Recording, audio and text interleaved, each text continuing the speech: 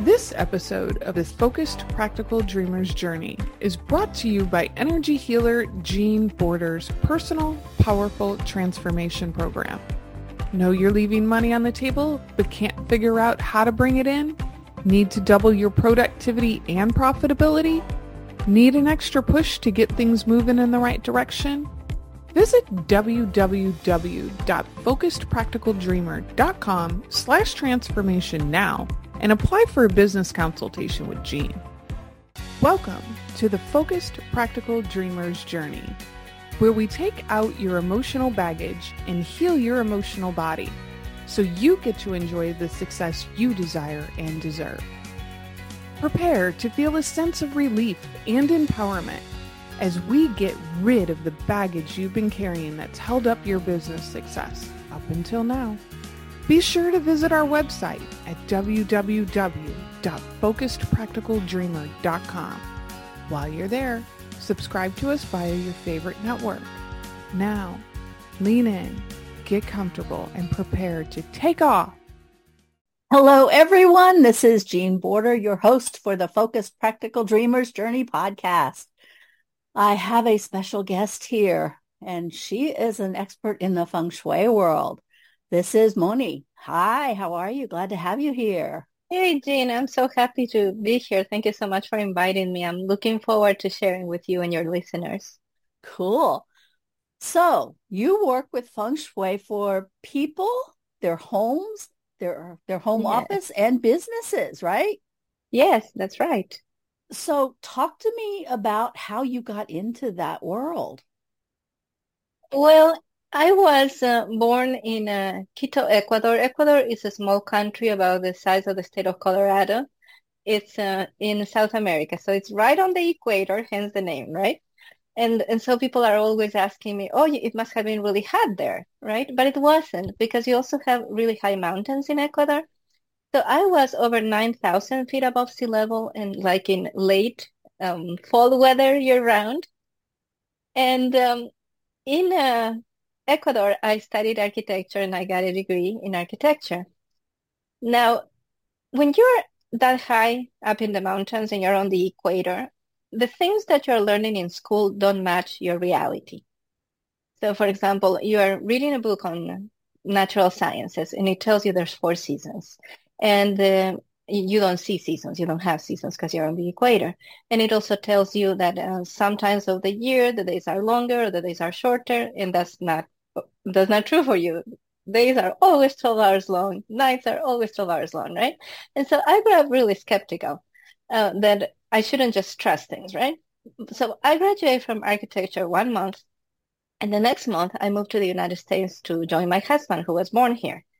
And once I start looking for a job, I find out I'm not going to be able to work as an architect unless I go back to school for 5 years.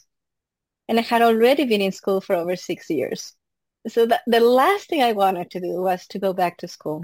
And so a friend heard my story and she told me, well, why don't you look into Feng Shui? Because I think that you might find something there. And I did. And I fell in love with Feng Shui instantly.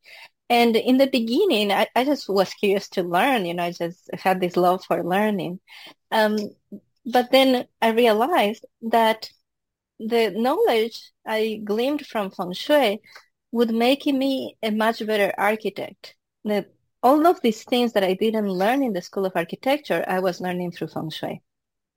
And so that's how I started with Feng Shui. That's cool. I've just recently gotten interested in Feng Shui. So it's very cool that I get to speak with you. The science of placement, the knowledge of how placing certain things in certain directions can impact your thoughts and your outcomes. That's just very interesting to me. And especially the Feng Shui of your home, because everything that you believe to be true about life, about yourself, about the universe, is expressed in some way or another in your home. You have put all your beliefs in your home. And your home is giving you constant feedback. And here's the thing. Every day you make decisions and you take actions based on those beliefs. So by making intentional changes in your spaces, you can make your spaces help you have better beliefs. And with better beliefs, you make better decisions and you take better actions. So your life improves, you become happier, more successful, and healthier. So that is fascinating. How are your beliefs impacting how you decorate your house or keep your house? Or Well, when you choose colors, when you go to the store and buy a piece of furniture. So let me give you an example. Sometimes I'll walk into a room of an established couple. They have been married for over 20 years. And in their primary bedroom, they have a king-size bed or a queen-size bed and no headboard.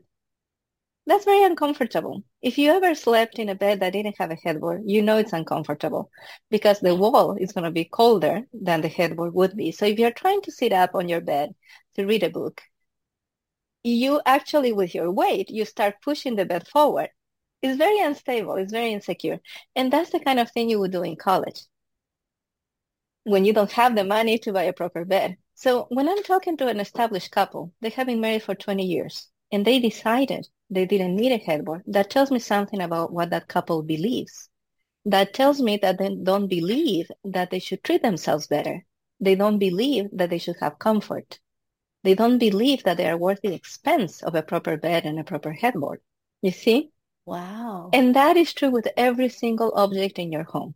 The kind of light fixtures that you chose when you were building your home, the kinds of lamps that you have put in the living room, the kind of sofa that you have, how you have set up your living room. So, for example, one thing that I find also very frequently when I go into people's homes is they put a large screen TV right across from the sofa. And then they say, my social life is dead. The only thing I do is watch TV, I don't even have to explain it, right? It's obvious when you think about it, but a lot of people never think about it.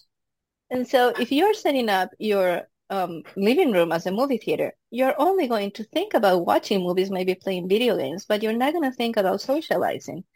Then there's the art that you put on your walls, the mirrors that you put on your walls. Every single thing in your home is talking to you, so you have to make sure that they have nice things to say. So you can just name anything in your home. And this is another one that I find all the time. People are having dinner sitting on high stools at a counter in their kitchen, right? Isn't that common, especially in the United States? So you believe that you should interrelate with your family as if you were a server at the Waffle House. Oh my gosh. Isn't that powerful? Yes. To think about your daily life in these terms. Or you want to eat next to your spouse as in the same way, sitting next to each other on a stool at a counter, in the same way as if you were meeting a stranger at a bar. Oh my gosh. That is so cool to think about that. Yeah, so it's not just beliefs. I'm not talking about religious beliefs. Feng Shui is not going to change your religion, but I'm talking about the things you believe to be true about life. How should you relate to your spouse? What should the relationship with your children be like? What kinds of messages are you giving yourself through the art that you have chosen?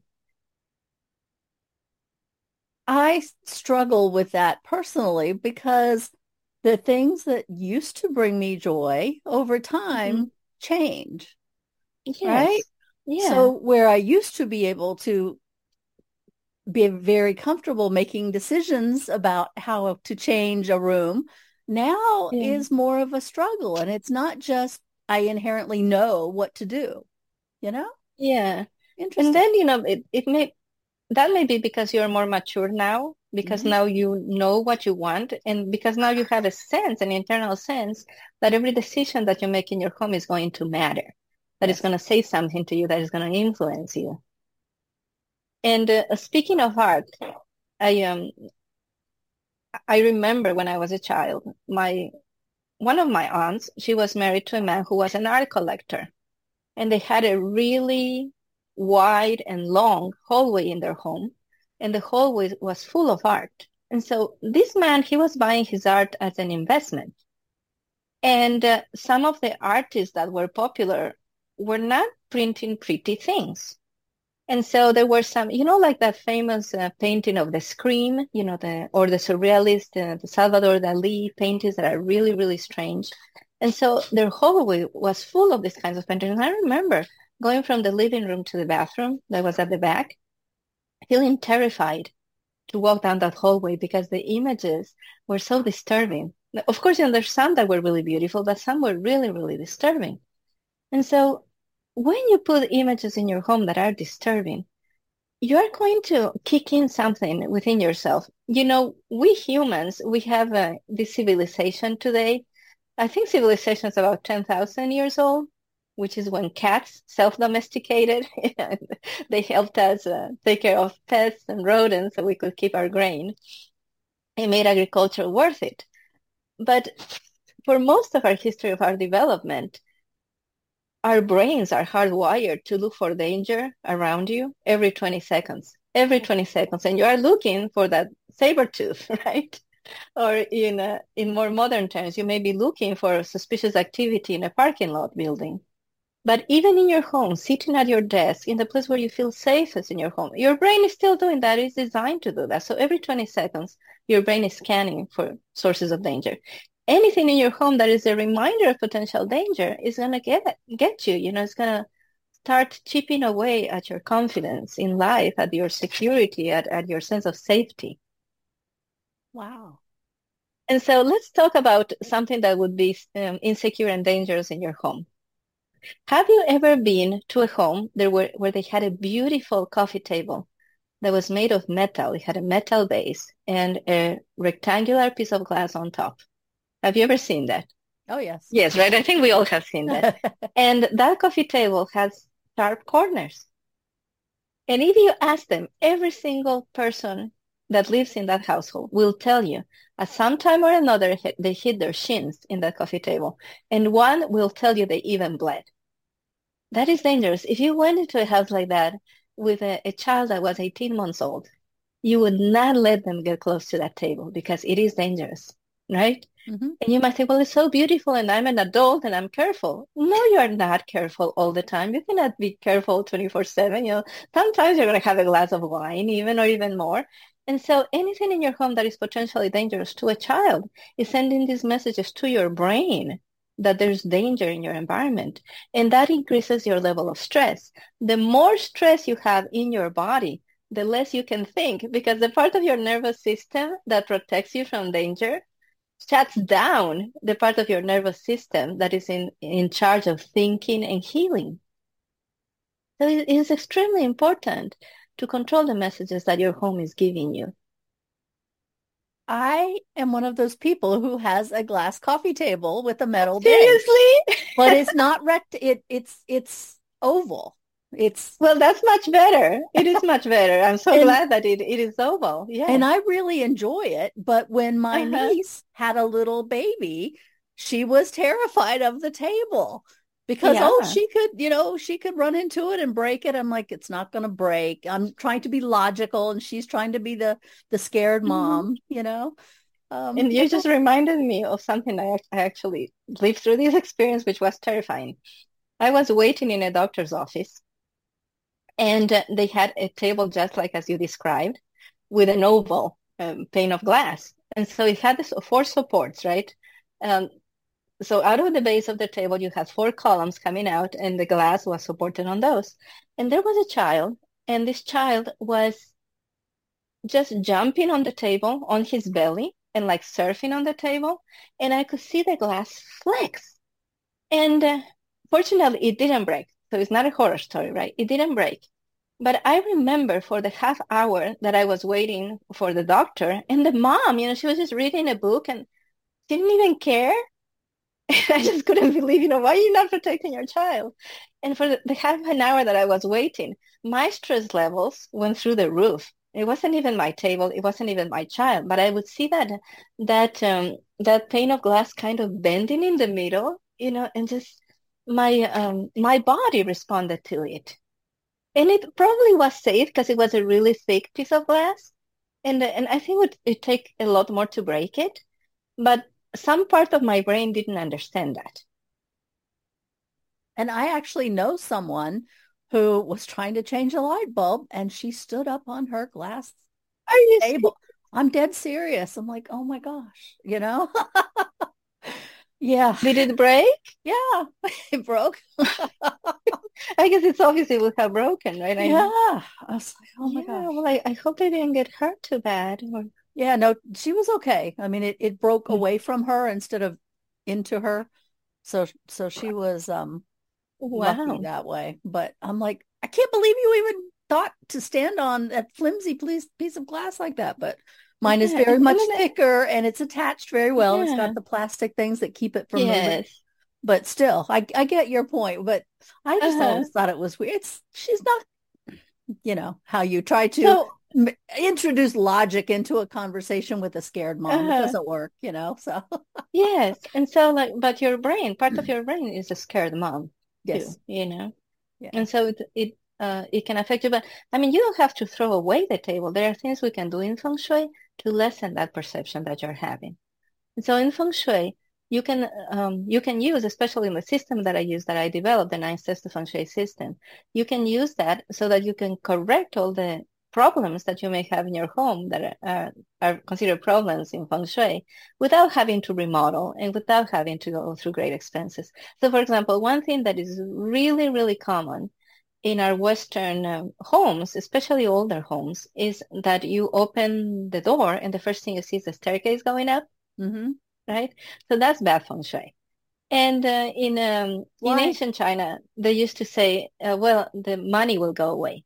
Oh. That's a place where you'll never be able to make good money. You'll never be able to save. You'll never be able to make investments. Wow. And so that one thing that I can tell you for true and just makes common sense, right? When you open the door, the first thing you see is a staircase going up. What do you think about? Moving up. Yeah, you think about going up, and going up is work. It works your muscles, you know. So how many times have you gotten to a place like you go to a store or a mall, and the place that you want to go is upstairs, and you're like, oh, I have to go up the stairs, you know? Or you go to a bus station, and you realize your terminal is another floor. Oh, I have to go up the stairs. Do they have an elevator? Do they have an escalator? Right? Because you don't want to go up the stairs. So having that kind of feeling every time you come into your home is not good for you. So over time, what we have found is people in homes that are like this, they start feeling fatigued. And that fatigue leads to improper spending. For example, because you feel fatigued as soon as you come home, you're not cooking. So you're spending more money going out. You're spending more money getting takeout. You're spending more money getting convenience foods you can just throw in the microwave, right? So there's all these things that are affecting how you live just from the first feeling you get when you open that door. Does that make sense? That's cool. Yeah. So yes, and so many people look at the grand staircase and think, oh, you know, I'm in a really grand home. So they think they must really have made it, right? And some of those may be even worse, because if you're really looking at a grand staircase, you're in a high-end home, and that high-end home is going to have 9 to 12 feet ceilings. Right. And so, whereas in a regular house, if you're going up one floor, you're going to up 14 steps. But if you're in a high-end home, it may be 18 steps. It may be 24 steps, you know, because the ceilings are higher. And so there are many things that we think like, oh, I wish I had that, you know. If I were a rich man, I would have 2 grand staircases, one going up, you know, one going down, and the third one going nowhere just for fun. And that comes with a cost. The notions that we have of what riches are, they come with a cost. Actually, the Feng Shui standard of Feng Shui is the smallish house full of people you love, not a mansion where you can hear your own echo. Oh, that's nice. Yeah. So what if you have a home office? What are some of the pitfalls that you commonly see people fall into? What are some of the things they should look for? The most common, and the one that I see just about in every single place I go into, is the position of the desk and the chair. Because most people are going to push a desk or a table against the wall and then put their chair right there, so your back is towards the room. And so you remember the brain scanning every 20 seconds? Every 20 seconds, your brain is going to be thinking by the smells, by the sounds, by the changes in light, what is happening behind me, and am I in danger? And with the part of your nervous system that deals with fight or flight is going to kick in, you're not going to be able to concentrate. You're not going to be able to think. You can't find solutions to problems when you're worried. And so when you have that, that your back is to the room, you are less productive, you concentrate less, and you're less efficient in general. And so an easy solution, of course, is to turn the desk and the chair so that when you're sitting at work, you can see the door, but you're not right in front of the door. So that is called the power position in Feng Shui. So that's one of the things that you see that is most typical. Another thing is clutter, especially, paperwork. And people start, if you put one piece of paper horizontal, you're in trouble because that's the beginning of a stack of papers, right? So one easy thing that you can do is start keeping everything vertical. Anything that is papers, get a holder, put everything vertical. So the same mess, vertical, is not the same as a mess horizontal, making a mountain over your desk, right? And so you know how Marie Kondo, in her decluttering program, she asked the question, does this bring me joy or does this spark joy? And when you are in an office, you can't really ask that because there's many things that are not going to give you joy in an office. Even if you love your work, there are going to be aspects of your business that you're not going to like to do. So for example, my husband's a chiropractor. He loves adjusting people, but he doesn't like to do billing. And if he doesn't do billing, he doesn't get paid, right? And so he has a little numbers mouse. I don't know if you have seen those. It's like a little mouse, but it's like those adding machines that just has numbers. So instead of looking for the numbers on your keyboard, and some keyboards have this extended keyboard that on the right you just have the numbers. But you can also get them as a separate little mouse just for numbers. And so I have seen those. I have seen those, yes. And so, especially for people with laptops, right? Because in the laptop, you can't have the extended keyboard where you just have the numbers. So you can get this extra mouse with numbers for that, which is similar to having an adding machine that we used to have back in the day. And so I'm sure that doesn't spark joy. He has to have it. If he doesn't have it, he's going to take 4 times as long to enter the numbers he needs to enter for the billing. And so in your office, what you need to ask is if any single object that you see there, is it doing something good for you? Is this object good for me? And so, for example, if you look, what do you see in front of your desk right now? Name one object that you have there. One object that I have is sort of like I'll show you. It's a clipboard, but it's a notepad. So that's really cute. Yeah. So what you ask is of every object, you pretend as if the object was alive and you ask, are you good for me? I get a yes. You get a yes. And so then I think a lot of it is the colors. It brings me joy. Yeah. Right? And so it's doing something for you. Something for you. It's pretty. It gives you an uplifting feeling, right? So let me show you something I have on my desk. And this is a phone holder, or iPad holder, right? And it has like a bending arm and it's really practical. And is this good for me? Yes, it is good for me because I do lives. I do lives that I put on Instagram or on TikTok, and I need something to hold my phone.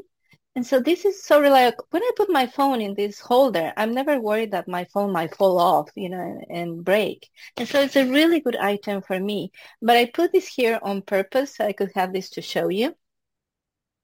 This is a little container of facial cream.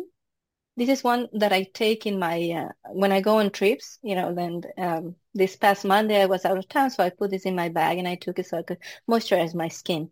So is this good for me? Right? It is good for me. However, should it be on my desk? No. So that's the second question you ask, right? And so the first question you ask is, are you good for me? Is this a good object for me to have in my office? And then if the answer is no, you just need to get rid of it, right? But if the answer is yes, this is good for me, then the second question that you ask is, does it belong here? Is it where it belongs? And so this is good for me, but it doesn't belong there. It belongs here on another table where I had a little box where I keep my makeup and creams, right? And so with those two questions, and it's so powerful because sometimes you look at your space and you think, well, I just can't even think how to organize it. I'm so overwhelmed when I think about decluttering my office that is worse for me to want to declutter than to just get numb to the clutter. Because you never get used to the clutter. You only get numb to the clutter, right? But if you start asking these questions, then you're going to get really, really good answers. And through love, you're going to be able to have order in your space. That's another thing I'm working through is that I no longer enjoy my office, which means it's time to change it, right? Time to change things around, yes. Just yesterday, I got some cardboard boxes so that anything that doesn't serve me in my business world, I can put in a box and decide, do I donate? Some of it's from my parents who are both gone, but I still have like their financial documents and stuff in the office. Yes. But do I really need them here every day? So that's, or could they live somewhere else? Yes. So. And sometimes it's identifying which objects need to be put away in the office or identifying which objects need to leave the office and find a different home. And so you don't want anything in your office that it takes away from your productivity, exactly, and your well-being and your peace of mind. And so many times, at least for me, because I had to consolidate multiple households, am I okay with letting it go now, or do I need to hold on to it longer? And if I hold on to it, until I'm comfortable letting it go, where should it live? And so that becomes overwhelming because there's so many things. And then the procrastination, I don't know what to do, so I do nothing. Mm-hmm. And then that just piles on more stress, right? So I got these cardboard boxes so I can just take everything out and then I'll decide what comes in. Mm-hmm. And a lot, clutter basically is decisions delayed. Mm-hmm. Exactly. When you don't make a decision, the moment you should make a decision, and actually you are making a decision, it's just a default decision. Mm-hmm. Your default decision may be, I'm not going to deal with it, I'm going to leave it where it is. Or your default decision may be, I'm going to take it to the garage, or I'm going to put it in the attic, or I want to put it in the basement. And all you're doing with these default decisions is you're avoiding making the decision you need to make that day. So you end up with thousands of unmade decisions in your garage. Then your garage becomes a junk room. Then you become afraid to walk in there. And as much as you're afraid to see the disorder, the clutter, the chaos, you're afraid to make decisions. Mm-hmm. Yeah. Because what if you get rid of something and then a week later you need it, right? I hear that so many times. Yes, and it's always going to happen. If you declutter a junk room, so if the junk room in your home is a guest room or the attic or the basement or the garage, whenever you do a purge, you are going to need something you got rid of. That's a given. I have never helped anybody declutter who did not experience that after. Declutter in a major way, That's always going to happen. So you just have to accept, well, that's going to happen. And the good news is you're probably going to be able to find it real easy. When it comes to information, like exactly what is in those books that you're keeping that you can't find again in this time and age. And a lot easier, because you have to go look for some information in a book. It may take you forever. But when you just do a search online, you're going to find it much, much faster. Yeah, but that's you're definitely going to have that experience that you let go of something and then you need it. But it may be one out of hundreds of items. It's a mindset shift sometimes that we have to go through. Because I've already paid for it. I already have it. I should keep it because I can maybe use it again, right? Whether it's helpful or not, whether we actually will or not. It's that scarcity mindset that comes into play sometimes. Yes. But you may have made sense 30 years ago. 30 years ago, you found some really valuable information in a book. You don't want to lose it. But today, can you find that online? And 99.99% of the times, the answer is yes. Now you can keep books because you want to have them handy, because they give you a good feeling, because they are really a representation of what you believe, who you are, who you want to be. Yes, definitely. But this fear that we're going to lose information is no longer justified, really. One of the things I've started doing in many situations now is, rather than keeping a very big object, it's just taking a picture of it and then making a scrapbook of memories, right? That's a great idea. And even now, there's services that you can send your pictures and they'll make you a quilt. They'll print you a quilt, of memories like that. I had a client, lovely, lovely person, and she was keeping all the genes of her daughter, right? Because you know how girls get these little cute genes with butterflies and birds and things, each one has like some kind of a plique that is special. And so she was keeping all of these genes because she was going to one day make her quilt. And so she had I don't know, dozens of genes that her daughter had outgrown. And so I asked her, so why are you keeping these? And she says, well, because I want to make a quilt. And I asked her, so do you know how to quilt? And she said, no, but I'm going to learn. And I asked her, do you have a sewing machine? And she said, no, but I could get one. Right? And then I asked her, do you know somebody that could make a quilt for you? And she said, yes, but they're too expensive. And so, chances are that quilt is never going to be made. And in the meantime, think about all the little girls that could have enjoyed those beautiful jeans, with decorations that she had gotten for her daughter.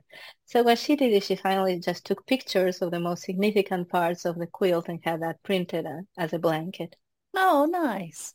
Yeah, so you get to keep the memories. You can let go of things and keep the memories, keep the love. When I work with clients with clutter, one of the things that I have them do is they have to have a bag or a box next to them that as they make a choice, I need to keep this and I've got a place for it, or I'm going to donate it, or it's just got to go in the trash, right? But the trash goes into that trash bag. The donate gets donated immediately. Right? Because the longer you hold on to it, the more you second guess your choices. And you start taking things out. Right. Because I might need it and I really, really like it, or somebody gave it to me and I don't want to hurt their feelings, even though I'll never use it. It's such an emotional process. Yes. And when I'm working with clients, I use a method that I created called the 9 Steps to Feng Shui system, which combines Feng Shui with modern architecture, for which I trained. And so in that system, I don't actually insist on decluttering until we get to step 7 of 9, right?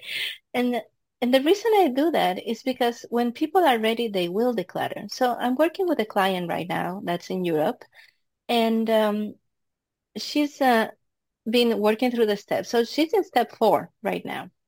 And step 4 is about making sure that there's representation of nature inside of your home. And as she's working on this, she just got the urge to purge. And we had to stop the steps because right now she can do nothing but declutter. And it's easy. It's easy for her because once she went through step 1, 2, 3, and 4, the energy was right. And then she started going through her garage. So in the beginning, just taking out things that she could say, oh, this is trash. But then she started finding treasures. And she's making quite a considerable amount of money on eBay. Selling these products. And so I only deal when we get to step 7, which is maintaining your home, taking care of your home and decluttering, simplifying your life so you can enjoy your passions. Most people have already decluttered on their own. And when we get to step 7, we just work on the things that are really hard for them to declutter. So for moms, right, that is like their children's art, their children's clothes, right? And so then we get to the things that are really, really emotional, or when you have, when you're dealing with an estate, when you're trying to decide what to do with things that belong to your parents, those are things that are a lot harder to do. So you may need special help to deal with those, because they're so emotional. They are. I still have some of my parents' clothes. The really nice stuff got donated to there's a charity here in our town that It's called Clothes That Work. And so they help people who are trying to get a job, and it provides nice clothing for them. So I really like that charity. So that's awesome. Well, if I can find a place for things to be used by somebody who needs them, it's easier for me to let go of the emotional attachment sometimes. Yeah, because there's an aspect of morality to decluttering. Because it is not right. For example, it's not right for me to keep the bikes that my boys had and used when they were 4 and 7. It's not right, because there's kids out there that their parents can't afford to buy new bikes, and they depend on people like me taking those bikes to the thrift store or to the Goodwill or wherever so they can buy them for a fraction of the price.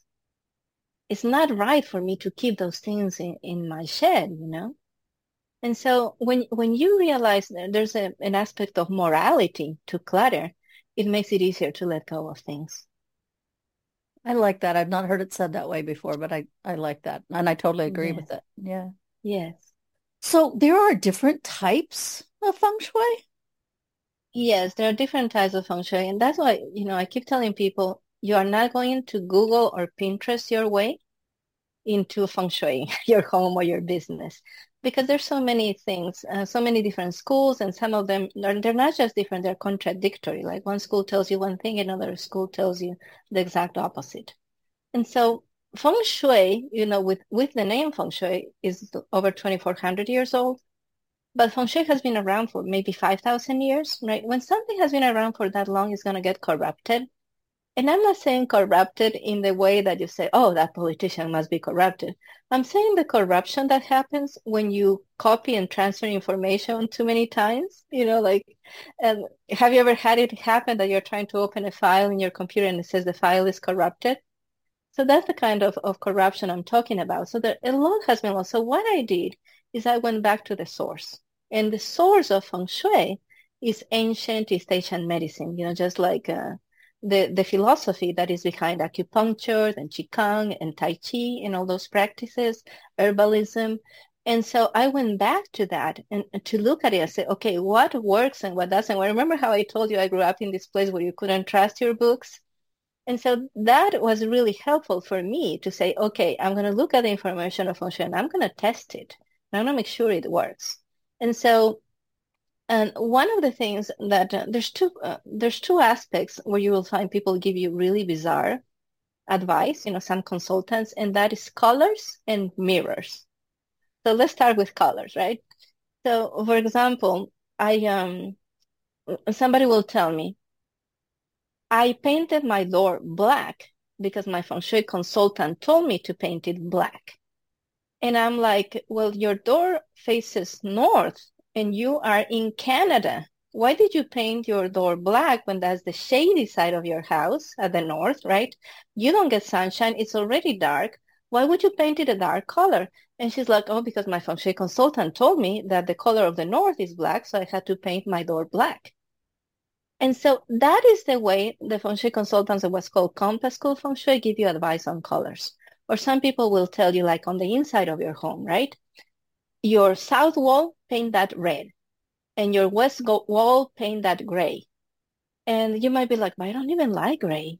Or should I paint my bathroom red?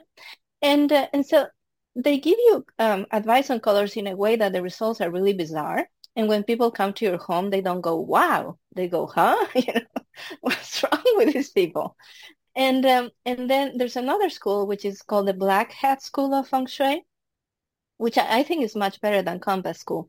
But some of the advice they give you regarding mirrors, is just strange. For example, they'll tell you, when you have a staircase in your home, the energy from the second floor just goes down to the first floor as if it was a waterfall. And so then the second floor gets depleted. Right? So that kind of makes sense because Qi, we call Qi the life force, can go down staircases like that. And so they say to prevent that, you need to put at the bottom of the staircase on that wall that faces the staircase, you need to put up a mirror so that you will take that staircase and make it go up again. And that is going to prevent from the chi from getting depleted from the second floor. So when you first hear that, you're like, oh, that's kind of logical, right? But the staircase is considered a problem in Feng Shui. And so you should not duplicate a problem, right?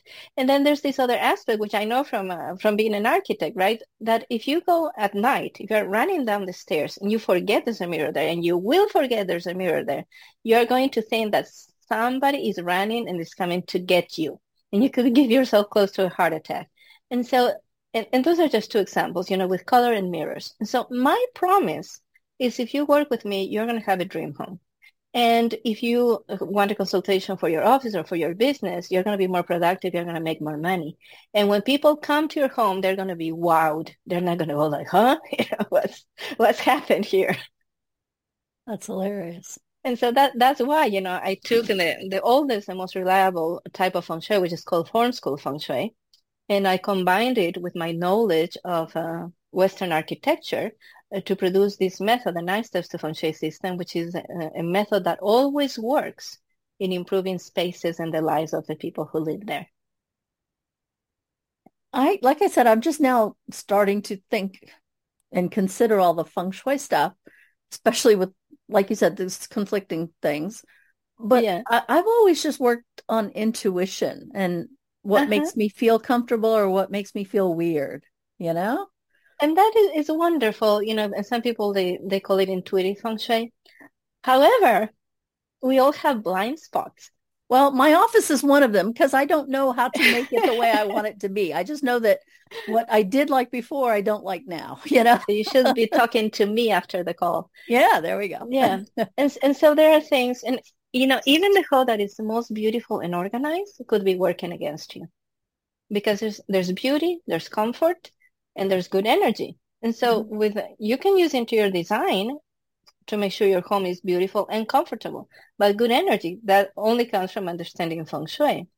And you could have a home that's just gorgeous, but there's something there that's messing up the energy. And there's something there that's giving you the wrong kind of feedback. For example, I once went into the home of this very wealthy couple. Like they had been casino people. In Vegas, and then they retired to Florida. And it's just gorgeous, and of course, designers were involved, and it was just really, really nice. And then they had a bar, and this bar, the back of the bar had a mirror mosaic, right? So you stand in front of the mirror, and it breaks up your image, right? Those are the kinds of reflections they use in horror movies or thrillers for good reasons, right? And so I'm thinking in Feng Shui, actually, mosaic mirrors are related to addictions. And they had this mirror right behind the bar, right? And lots of really expensive drinks there. And later I learned, because you wouldn't know by looking at the guy, but he was actually a functional alcoholic.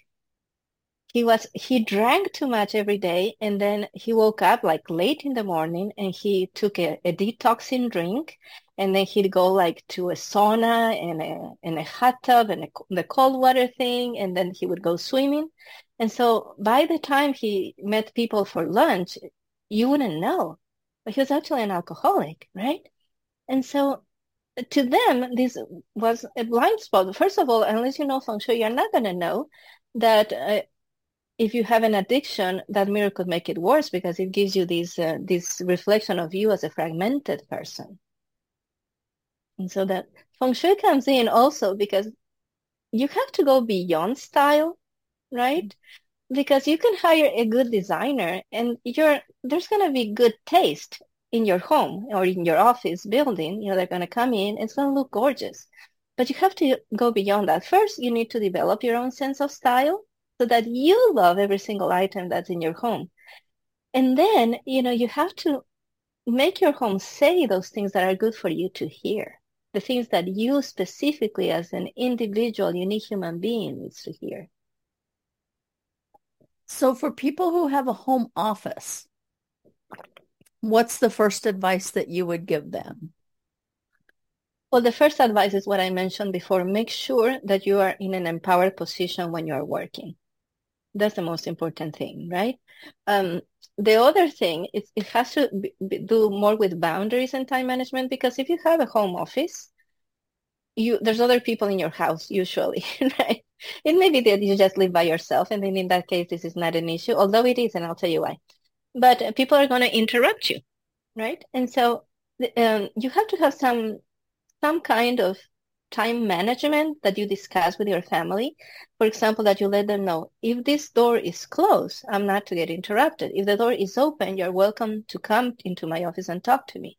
But if the door is closed, I'm recording a podcast, you can't come in, or if I hang something on the doorknob. So part of it is establishing boundaries with your family members, but you also have to establish boundaries with yourself.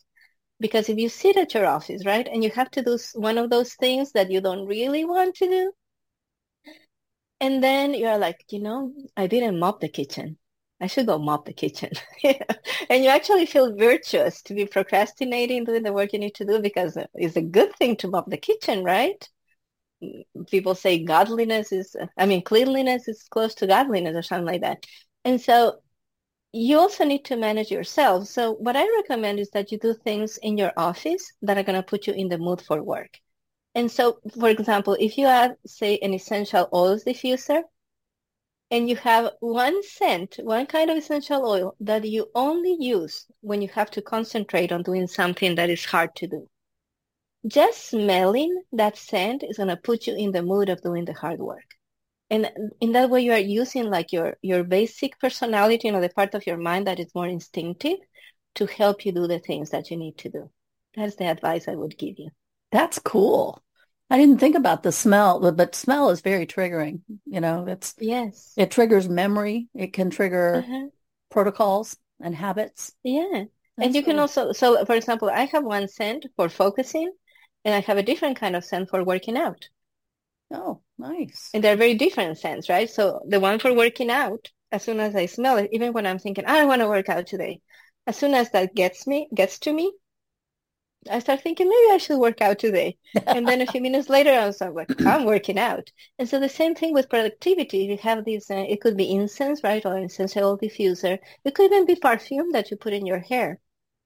And if you can learn to associate that smell with doing something that is hard for you to do, it becomes easier over time. I'll have to try that one out. Because most of my business world, I really, really enjoy. Mm-hmm. But occasionally there's something I'm like, I just don't want to. Well, you won't have that. Even the most perfect job for you is going to have activities that are just not cool. Yeah. So I'll have to find a smell that I like, that I will start to associate with being very productive and enjoying the process. Mm-hmm. And so I can trigger that when there are things that I just don't want to. Yeah. So also part of what you do is working with different personality types, yes? Yes, I do that. And so, and this is a thing that I have started adding, because I also train people to become Feng Shui consultants. And I believe that for me to be a good teacher, I don't just have to teach people how to do the Feng Shui. I need to teach them how to get clients. So I'm teaching people how to build a business model based on their personality. And it's not just applied to Feng Shui consultants. It can be applied to any profession. But there's basically 5 personality types that have to do with the 5 elements that we use in Feng Shui that are different from the 5 elements that we use in our Western horoscopes. So the 5 elements are water, wood, fire, earth, and metal. So each of those has a particular kind of personality. And depending on your type of personality, I can tell you what types of marketing are going to work for you and which you're going to feel like you're being killed if you have to do them. And that can also teach you how to relate to your clients depending on their personality type.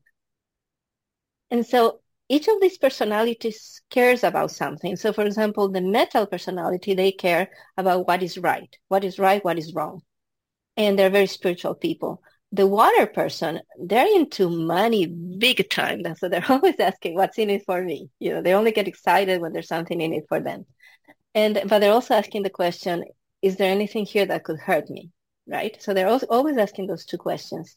Then there's the wood personality. The wood personality is the hard workers. They usually get up really early in the morning and they work. They want to be the hardest working person in the room at all times. And they're very competitive.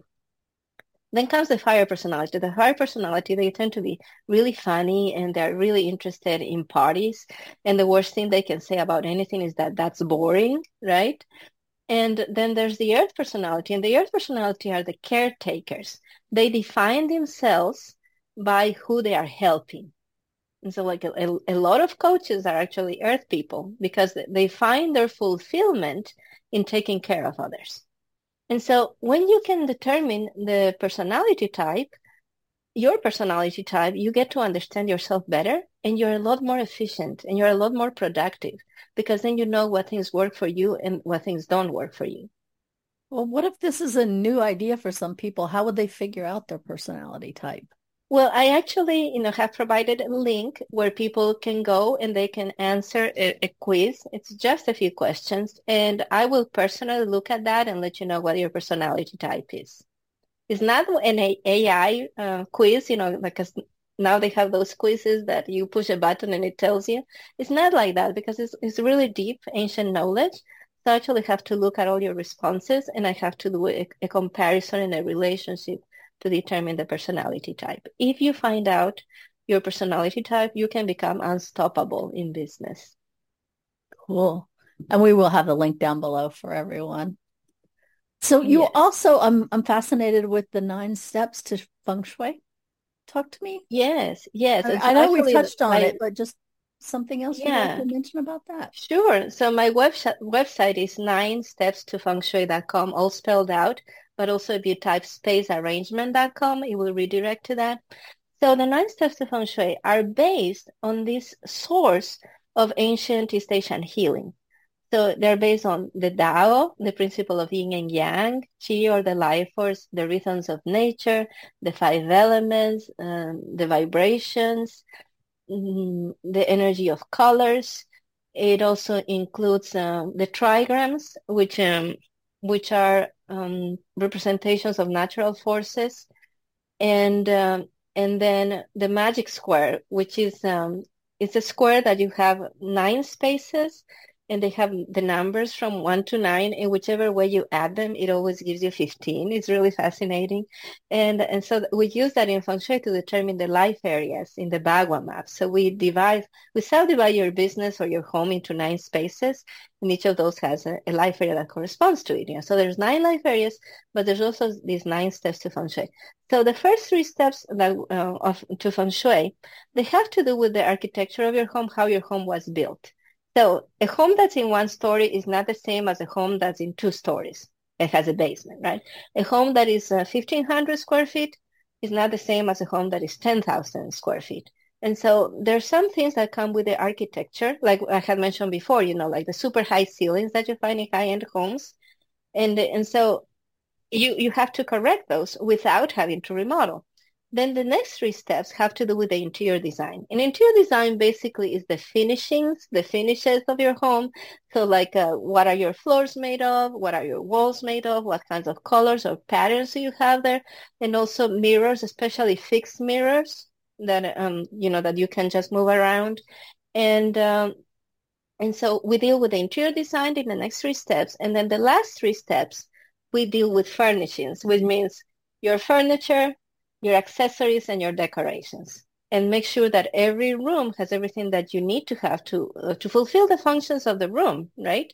And not things that could hurt the activities of the room. For example, your primary bedroom is the bedroom where you are supposed to sleep, be intimate with your partner, and communicate deeply with your partner. And so you need to make sure that that room has everything you need for those purposes. And when you start introducing things that don't belong there, like a treadmill, because there's room, or you start bringing in the laptop so you can do work in bed, you start hurting the marriage, right? And so we go through the 9 steps of Feng Shui system, going at first, how was the home built? What is the layout of the home? Then we look at the finishes of the home, the interior design of the home. And then the last 3 are furnishings, which is your furniture, the choice of furniture and how you place it. And then your decorations and your accessories. And when we are done through this process of applying the 9 steps to Feng Shui system to a home, for example, your home is going to be a dream home. And I can guarantee you that. If you apply the system, you're going to end up with a dream home. And because remember how I said your home expresses everything you believe to be true today. As you go through this transformation and you change your home to make your home into a dream home, your home is going to be giving you new, better messages so you can have a better life. So the promise is that you're going to have a life you love in a home that you are proud to show. That's cool. So we're getting near the end of our time together. So is there anything else you'd like our listeners to learn that we haven't covered so far? Okay, so what my final message that I want to give you is that whatever you see first when you come to your home is going to determine your whole perception of your home. So like I had said before, if the first thing you see when you open is a staircase going up, you're going to feel life is too much work. Life is effort. But if you open the door, because sometimes, maybe you come in through the back door, not through the front door, and the first thing you see is the stairs going down to the basement, you are going to feel like your life is going downhill. If you come in through the garage and the first thing you see is the laundry room, you're going to feel like your life is nothing but housework, right? And so make sure that whichever way you come into your home on a regular basis, make sure when you open that door, your eyes are directed to something beautiful, something that makes you feel like you're doing good in life. That's a really good tip. Because when I come in my front door, my house was built in 1965, actually. Okay. And so part of the architecture was the doorbell has long chimes that hang down. And that's what you see when you open the door. If you push the doorbell, it's these really loud chimes that go off. So I'm going to. But when you open the door, why would you see that? Because those that's are the way behind the door. No. No, you actually see them? Are they pretty to look at least? Yeah, they're brass. Okay. Yeah, so they are pretty, but they're like 4 or 5 feet long. They're very long. Wow, I've never seen something like that. Yeah, it's very interesting, but I didn't know what to do with it. So now I guess I'll just make that area pretty because that's the first thing people see. Well, there's different things you could do, right? And like if you wanted to work with me, I could tell you exactly what you need to do for your particular situation, right? But you can direct the eyes to something else, or you can put something above them or something in between them that gives you a different kind of message, right? Because so this is what I'm hearing you, like when you open your door and you see that, you are thinking, I live in a really old house. I live in a house that has this contraption that no house has anymore, right? Exactly. And so maybe that's not a problem, but maybe there's an issue with that, right? Maybe you feel like, oh my gosh, there's so many things in my life that are outdated. And then that maybe is not the most positive message for you. They don't represent me. To give you background, I bought this home because I needed it to support my elderly parents. Okay, so I moved them from their home into this home where we shared. But really, I bought it because it fit the needs of both of them and allowed me some privacy at the same time. So that's where all my confusion is now. How do I change it from the style, the feel that made them comfortable, which was not me at all. So I'm shifting the whole house into... Definitely. So you need to develop your own style, and a style that is not depending on taking care of others. So from what you just gave me, I would venture to say your personality is probably Earth. Yes. Right? It is. Because you made such a monumental change. You made such a major decision to keep other people comfortable, happy, and well. Right? And so what you need to do now is take care of yourself, right? Take care, like if I was my client, how would I take care of me? What do I need in terms of aesthetics? What do I need in terms of comfort? What do I need in terms of messaging, right? So if your home is not telling you, like, there's still a lot of time for you to do wonderful things. There's still time for you to shake things up. There's still time for you to make a significant difference in the lives of people, right? So what kind of photos, what kinds of art, what kinds of furniture, what kind of decor would give you that message when you come home? So because your home needs to become your supportive partner. And for many people, your home is like a toddler but it's asking for your attention 14 times a day or more, right? And always taking from you. And when you apply the 9 steps to Feng Shui system, the result is a home that takes care of you. Cool. So thank you so much. This has been so interesting. Thank you for inviting me. And obviously, it's something that I'm a lifelong learner. Okay, I just am. Yes. So when something new comes at me, I get very involved and very interested. And the fact that we connected, it's just happened at the right time. And it's very interesting how these things work. The timing was perfect. Yeah. So thank you so much for coming on. Thank you, Jean. All the links to your website and to your free the quiz on the 5 elements. Yeah. The analyzing the personality types. Yeah, all that will be down below for everyone. If you want to get in touch with her website will be there as well. So thank you so much. Thank you. All righty. So until next time, this is Jean Border with the Focused Practical Dreamer's Journey. Take care, everyone. Thank you for tuning in to the Focused Practical Dreamer's Journey, where we take out your emotional baggage and heal your emotional body so you get to enjoy the success you desire and deserve. Remember to visit our website at www.focusedpracticaldreamer.com and enjoy even more great episodes like this one. Again, while you're here, subscribe to us via your favorite network. We look forward to seeing you next time on the Focused Practical Dreamer's Journey.